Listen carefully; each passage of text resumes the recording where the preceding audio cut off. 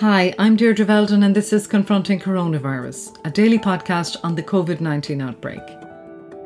On today's podcast, we'll look at what's happening in our private hospitals. At the end of March, a deal was struck between the state and 19 such hospitals, designed to increase the HSE's capacity to deal with COVID-19. All of these hospitals will now operate for the duration of this agreement as part of the public health service. In some cases that might mean them doing some of the regular health service work that we are keen continues. In other cases it might mean them looking after people in emergency situations as heart attacks or strokes. And in other cases it might mean them being used in terms of their ICU capacity and their isolation capacity to help us through COVID-19. But critics of the deal say it hasn't worked out that way.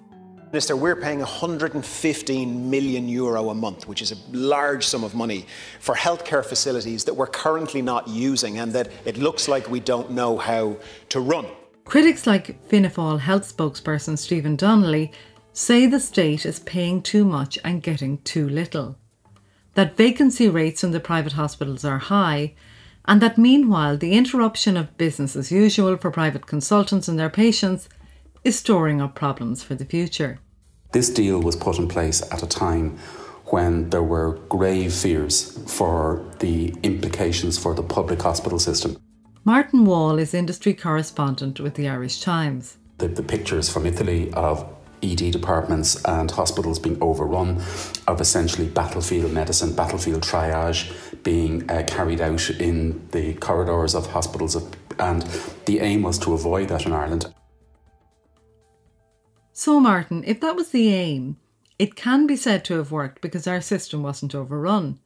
But as Simon Harris said at the time, the deal was also designed to ensure continuation of regular health services in Ireland. So looking at it more broadly, how has it worked out?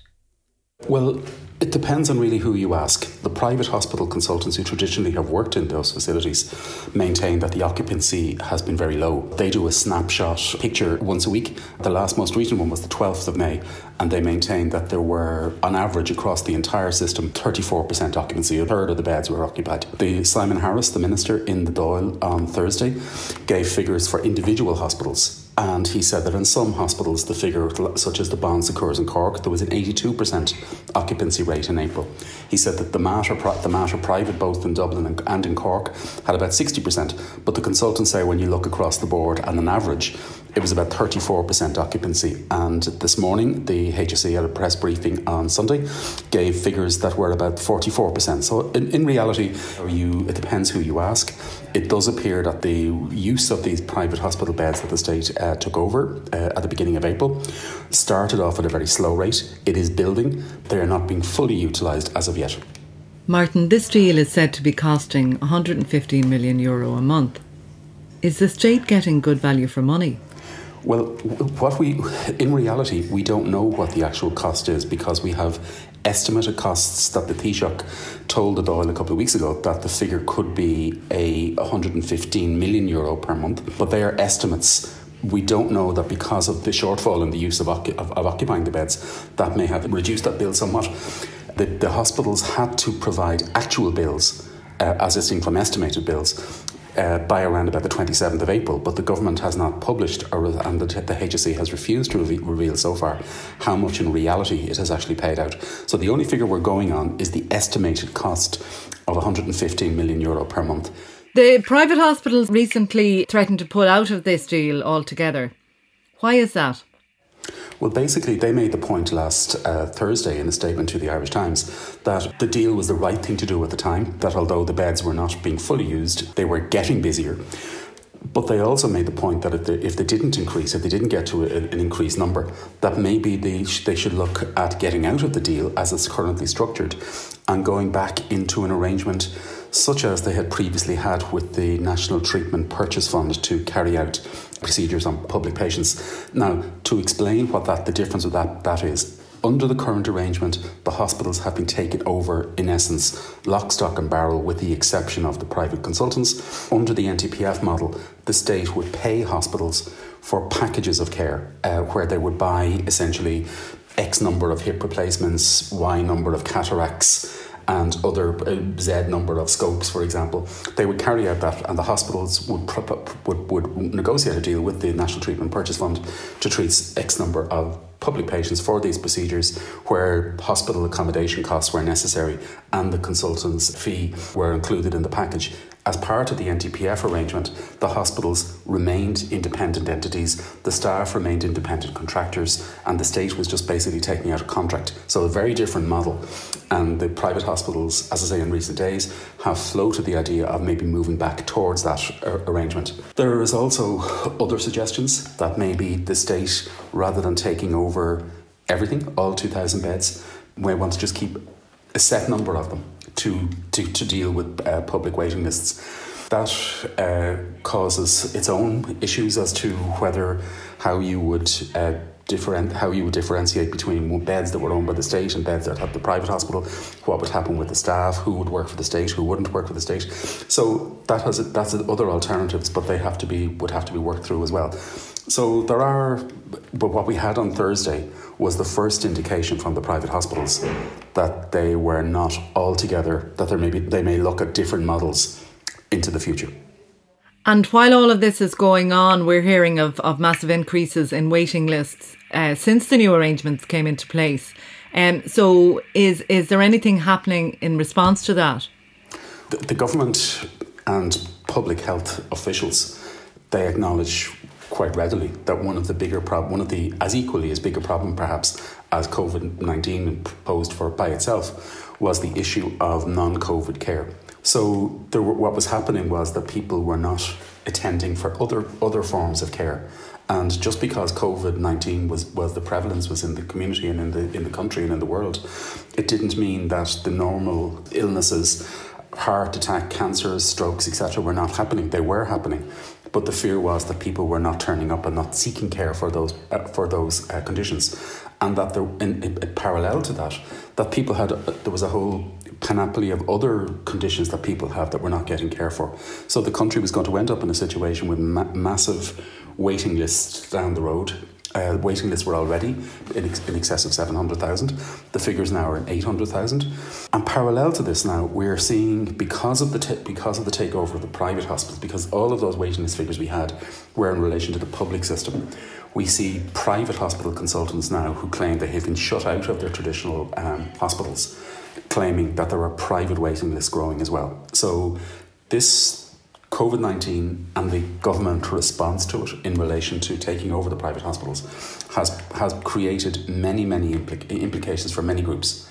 You had for the private hospitals themselves, for the state in terms of the costs, for the consultants in terms of the viability of their practices and the care for their patients, for the patients themselves, and also as well for the relevance into the future of the entire private health insurance industry, where there are 2.2 million people in this country who have private health insurance, and private health cover in this country is in essence a €2 billion industry a year. So there were implications arising from COVID-19 and the government response to it for all of those particular sectors.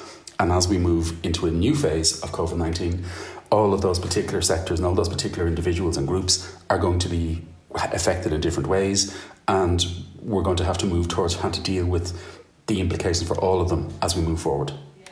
Martin, would you explain for us the relevance of the Type A contract, which some consultants have signed up to in all of this? Yeah, what happened was when the state took over the private hospitals, as I say, it took over the beds, the diagnostic theatres and the staff, with the exception of self-employed consultants who practiced traditionally in those facilities. There were about 600 of them. The state offered those consultants what is known as a Type A contract. A Type A contract is basically a contract where those consultants would work only in the public system. They would not see private patients. They would just work exclusively for the state and exclusively on public patients. They would be offered a salary of between €141,000 per year and €195,000 per year. The average was around about 170. That was the contract that was offered to these consultants. Of those 600 consultants, roughly around half, in or around about 300, have accepted that contract for the duration of the COVID-19 emergency, running for about 3 to 4 months. However, another 50% or so, another 300 consultants have not. And what we do not know in reality is we do not have a breakdown of the specialty that these particular consultants work in, either the people who have signed up or the people who haven't signed up, and we do not know where they are around the country, in what particular hospitals they are and what particular hospitals they are not in. The consultants who haven't taken up the contracts have two specific issues, two specific concerns. One is in relation to continuity of care for their patients. They maintain that they have had traditional relationships with patients, a cohort of patients who go to them for treatment, who may be midway through treatment, maybe being recalled for private outpatients, etc., etc. Under the government's arrangement, those patients would essentially become public patients and would be placed on a public waiting list. So they would be treated in accordance with clinical need, but not necessarily by the consultants who have traditionally treated them in the past. The separate issue that these consultants raised is in relation to the viability of their practices. The salary on offer by the government, as I say, 141 to 195,000 a year, is a very, very good salary. However, the consultants maintain that what it doesn't do it doesn't deal with their costs and their expenses. Now, for a number of private consultants, in essence, they are small businesses. They have bought or lease rooms from hospitals, and those rooms that they buy, the costs can be quite significant. They can range from high into the several hundred thousands to in excess of $1 million in some cases. So the costs are quite large. A number of these private consultants also have staff. They have technicians, they have nurses, they have secretaries, some cases business managers, and all of those have to be paid for from the income that comes from the health insurers who cover the private patients, or from the private patients who pay themselves. The state's argument was, well, if the consultant went to work for the state, the staff could be dealt with through the wage subsidy scheme or the COVID unemployment schemes, for example. But the consultants maintained that in essence, when this was over, this would have significant impact on their businesses and their practices may be unviable at the end of it. So that was the two concerns that many of these private consultants have who have not signed up to this Type A contract. Martin, does this potentially mean that the patients of those private consultants are in fact at risk of worse outcomes? There was a concern earlier this week that a private consultant who had not signed up to this Type A contract could not, if they were dealing with a patient who they thought had potential cancers, and they had taken, say for example, a gynecologist who were taking a colposcopy for somebody who they thought had potential cervical cancer, that sample could not be actually processed by a private hospital if the consultant who was making the referral had not signed up to the Type A contract.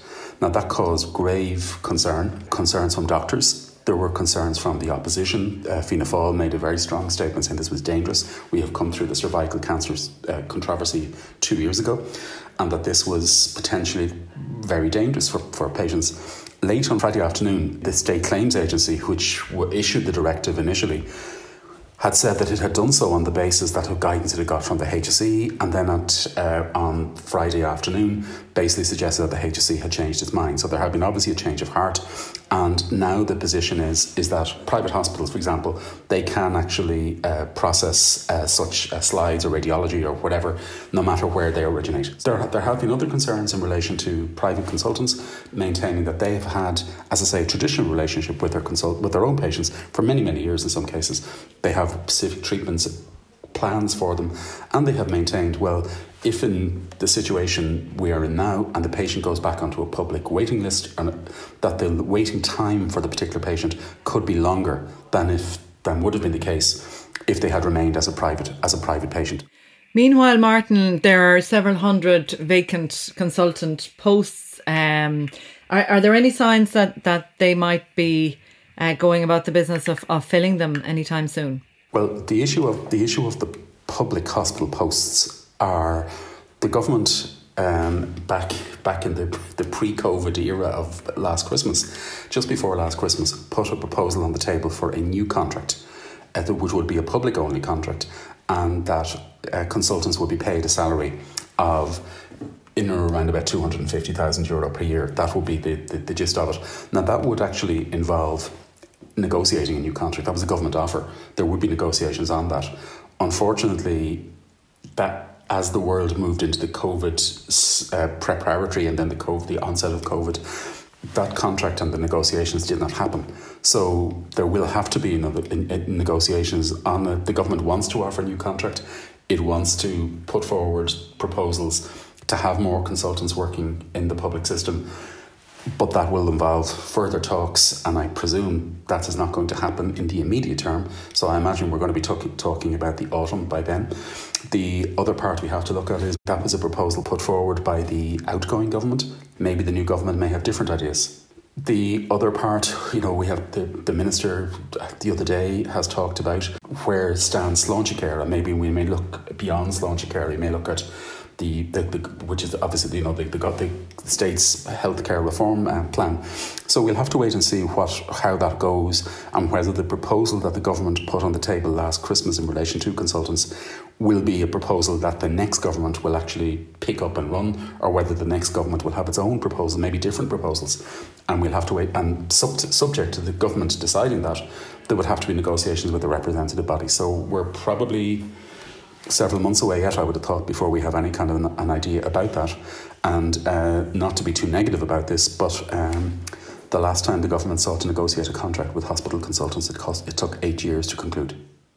We're not filled with optimism on it. So, is there a possibility, though, Martin, with the private hospitals, that the state might decide to try and take those over permanently, as envisaged in Sláintecare? Well, Sláintecare dealt largely with private care in public hospitals.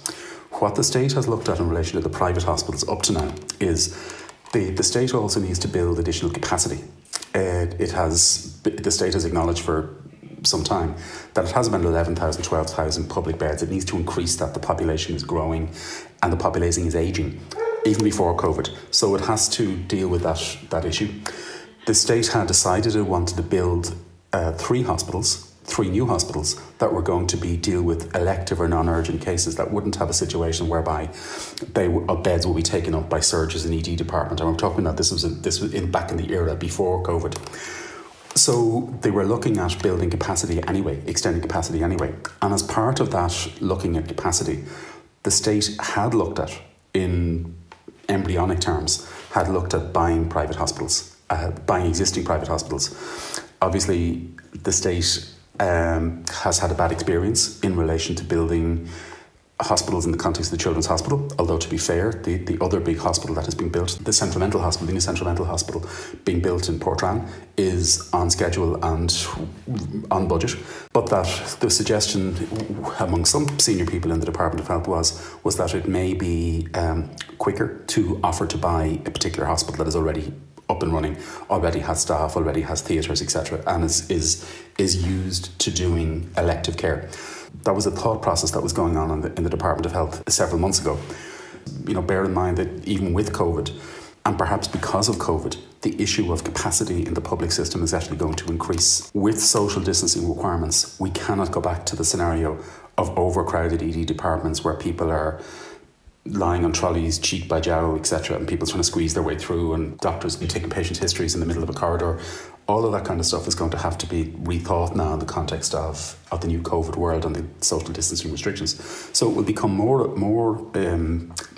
important for the state to deal with the capacity issues in the new COVID world.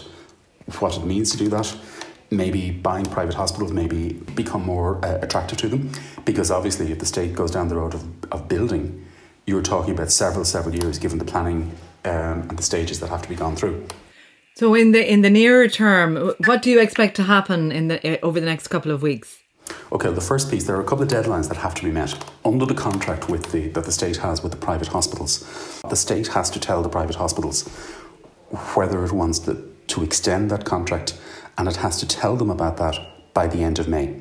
So currently at the moment there is a review going on within the HSE. A leg of that review is undoubtedly the cost, and a confidential paper that went to the National Public Health Emergency Team a week or so ago made quite clear that Pascal Donoghue, as Minister of Public Expenditure, will have to be involved in that decision. So the state will have to decide over the next week to 10 days as to whether it wants to try extend that current arrangement for a further 30 days beyond its existing expiry date at the end of June. Some sources are suggesting that it may be premature for the HSE to make such a big decision that it doesn't need these facilities, given that it is only essentially reopening the non-COVID healthcare in reality from this coming week. So will it be able to make a very big decision on that issue by the 31st? Maybe it will be extended for another month. When we see the real costs as against estimated costs, that will be another issue that will obviously have to be borne in mind. There are people, as I say, within government talking about retaining parts of hospitals, but as I say, I think that poses its own problems, as I say, which beds, which staff, which theatres, which diagnostic facilities. So all of those issues will have to be borne in mind, but the decision will have to be taken very quickly in relation to what the state actually wants to do.